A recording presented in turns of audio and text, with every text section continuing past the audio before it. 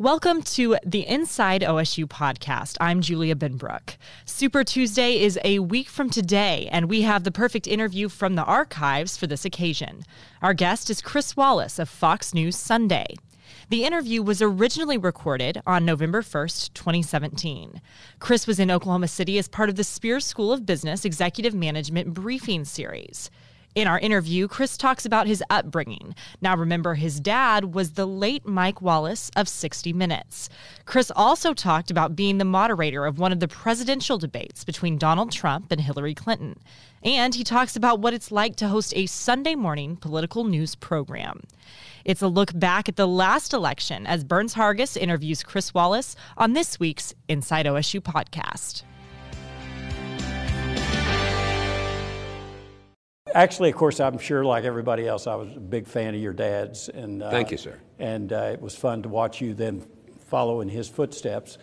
And you really did that. I read a little bit about you. Have a quite distinguished academic background with a degree from Harvard and were accepted to Yale for law school. That's true, but I didn't go to Yale Law School. No. Was it Yale or law school? It was law school. I was about a week away from starting Yale Law School. I actually would have been in Hillary Clinton's class, so who knows, I could have been the president of the United States. But instead I decided I really didn't want to spend 3 years in school, and I went to work for the Boston Globe instead and spent 4 wonderful years there as a newspaper reporter, covered City Hall. Just on a little personal background, your dad was on the air for many, many years. I assume you grew up in New York? Well, first Chicago and then New York. And did you get to see much of him? Well, it's complicated. You've asked a simple question that's going to have a slightly complicated answer. My folks got divorced when I was about a year old. Interestingly enough, about when I was 9, my mother married another television person. I don't know, not that she was interested in TV particularly, a wonderful man named Bill Leonard who worked for CBS News. Bill Leonard ended up becoming the president of CBS News and in fact became my father's boss. So that was interesting, and I'm very good at keeping secrets because one of them would always tell me something, and then they say, "Now you can't tell that to your other father." So I'm a vault. You tell me something, I'm not going to tell other people. I understand. So when did you first get into television? Well, as I say, after college, I went to work for newspapers for about 3-4 years at the Boston Globe, but. You know, I don't know whether it was in my blood or what, but somebody offered me a job working for the local CBS station in Chicago, an associate of actually my stepfather's, and I decided it was something I needed to see whether I could do, and once I was there, I was on my way. You had the genes. Well, yeah. And you worked for at least. You've worked for 3 networks at least, haven't you? NBC, CBS, and now Fox. Yeah, you tell all this, it makes it sound like I can't keep a job. But yes, I worked local for CBS and then local for NBC. I never worked for CBS nationally for obvious reasons, because I just thought there would be a cloud, it would appear to be nepotism. So I went to work for NBC in Washington, spent about 11 years there. The highlight was I got to cover Ronald Reagan as the chief White House correspondent for NBC for 6 years. Had a wonderful forced education, went all over the world with Reagan, all the Reagan-Gorbachev summits to Tiananmen Square in 1984 when he met Deng Xiaoping. Then I went to ABC in 1989 and worked for about 13 years there, primarily on a primetime magazine show called Primetime with Sam Donaldson, and Diane Sawyer was the main substitute host on Nightline. And then in 2003, I came to Fox, and I've been there ever since, so 14 years there. Did you host Meet the Press?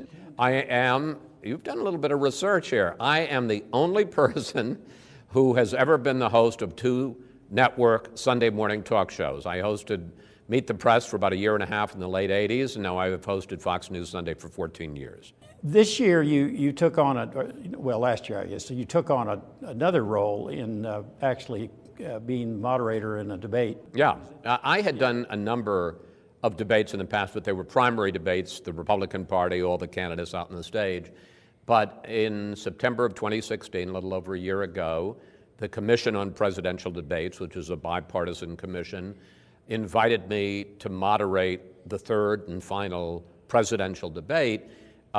I was the first, and to this point still, the only Fox journalist who's ever been asked to moderate a presidential debate as opposed to a primary debate. And I did it, not to say that I remember, but on October 19th, which was 20 days, 2 weeks and 6 days before one of them was going to be elected president. It was the final debate, and I'm proud to say 80 million people watched. It was the third most watched debate in history. Well, and unlike other moderators usually get criticized for being a homer for one side or the other. Right. But you really didn't. And you even had competitors praising your No, it was interesting because I went in, first of all, there was a lot of questioning a Fox person. I can tell you the Clinton campaign immediately wanted me taken off. The Commission on Presidential Debates, which is bipartisan, said, no, we've named him. You don't get to choose the moderators. They stuck by that under some pressure. I went in thinking, well, if I get equally criticized by both sides, that means I did a pretty good job. And I'll never forget, the debate was in Las Vegas, and I was on the plane in the middle seat in Southwest Airlines with my wife flying back from Las Vegas the day after, and I had sprung for Wi-Fi, so I was seeing the reviews as they come in. And I turned to Lorraine as we were over Kansas, and I said, honey, something's happened I hadn't prepared for. She said, what's that? I said, I got praised by both sides.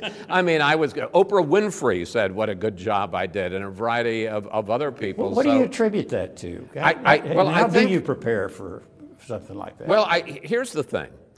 I hated doing the last debate because they asked me in early September, and I had 6 weeks to stew. And even though I've done everything there is to do in the business, I felt tremendous pressure and, quite frankly, a lot of anxiety. I mean, there were moments when it just seemed to overwhelm me. But there was an advantage, and that was that when the 2 presidential debates were over, there were 10 days before my debate, and I looked at what had been covered. And the thing that struck me, and I also went back and watched and read old debates going back to Nixon-Kennedy in 1960, was that there had been so much talk about junk. For instance, the second presidential debate, they had spent almost the first half hour talking about the Access Hollywood tape. Now, it's a legitimate issue, but is it worth a third of the debate? No, of course not. It's worth 8 minutes.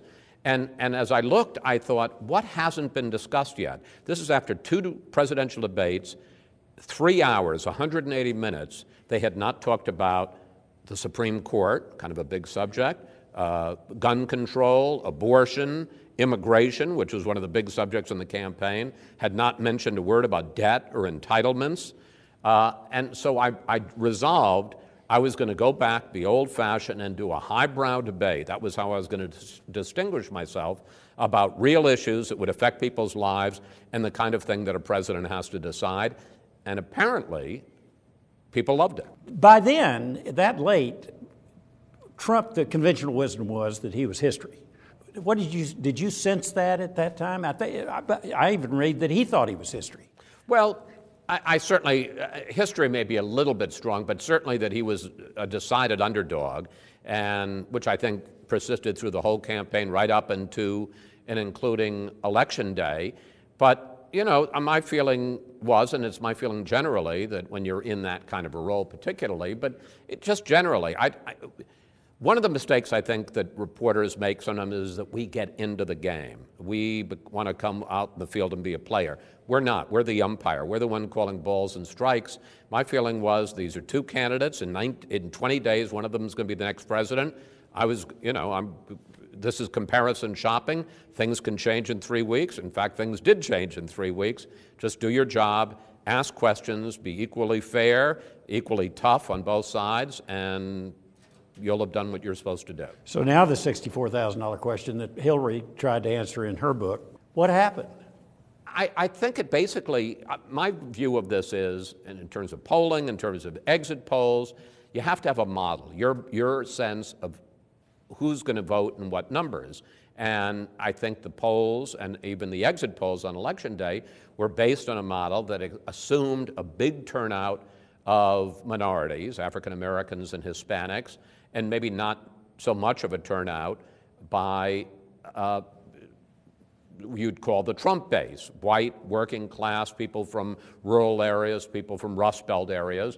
That was a model. It turned out to be the wrong model. It just isn't the way the world turned on Election Day, and we, I think, vastly overestimated how minorities were going to turn out and vastly underestimated the turnout in some of the groups that I mentioned that were pro-Trump.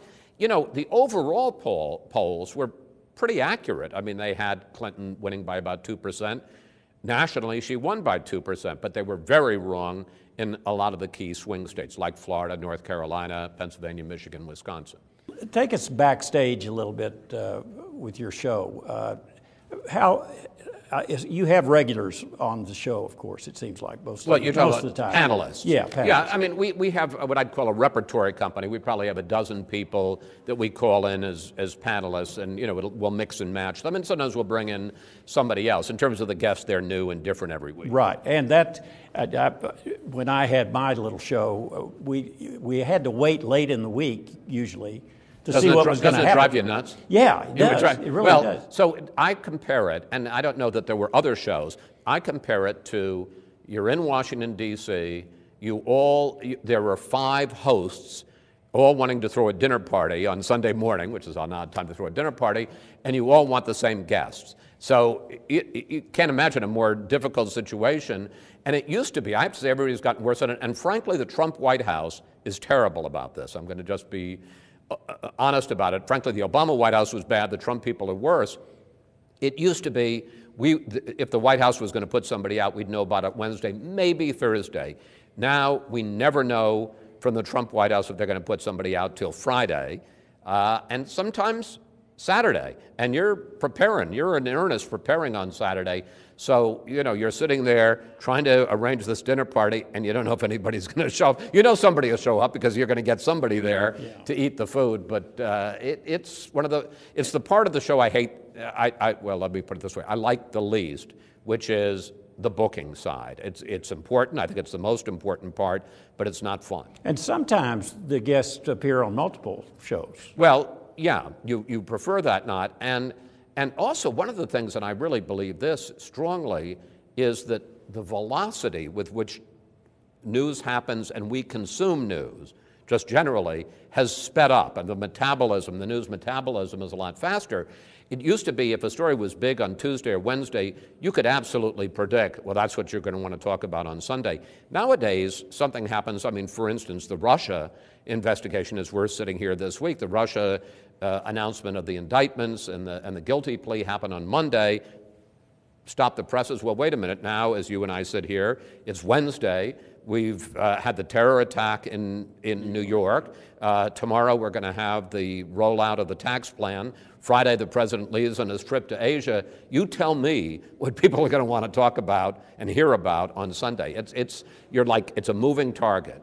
Chris, your address today is entitled America Under Donald Trump, A View from Washington. What is the view? Well, it's fractured, and you know that's the view in Washington. I suspect it's the view here in Oklahoma and across the country. First of all, there's some people who love Donald Trump, and there's some people who hate Donald Trump. And even the people that like Donald Trump, I find, have mixed views. I think that there are things about him that they admire. I think they admire his sense of command and leadership. I think they admire the idea of trying to get the economy going, cutting back on regulation, pushing hard for tax reform.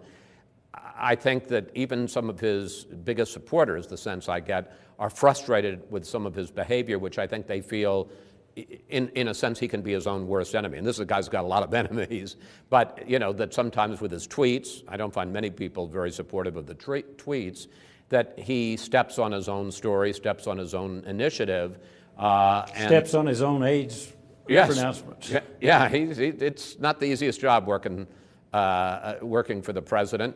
And I've seen, there have been a few times myself where I have thought, I remember when he made his speech to a joint session of Congress last February, and I remember saying on the air, I feel like this is the day that Donald Trump became president. And then a few days later, he put out the tweet that said that President Obama had wiretapped him, and the White House has been absolutely no proof of that. I just think sometimes he gets in his own way, and if he were a little bit more disciplined, then the good things about him could just sail through easily. Yeah. Well, in the tweets that come out, that's got to be hard on your show because you could have it all planned even up to Sunday morning when he tweets. We have somebody who is assigned, I'm not kidding, full-time, just starting at 6 in the morning, because that seems to be about when he gets up, or at least when he starts tweeting. Check the tweets. Let me know the tweet. I never want to go into the show at 9 o'clock Eastern Time not knowing everything he has tweeted that day. And it can dramatically change the questions you ask and how you shape the interview. Our thanks to Chris Wallace for his unique perspective on the 2016 elections. And our thanks to you for listening. Don't forget to like, share, and subscribe to the Inside OSU podcast. I'm Julia Benbrook, and we'll see you next week.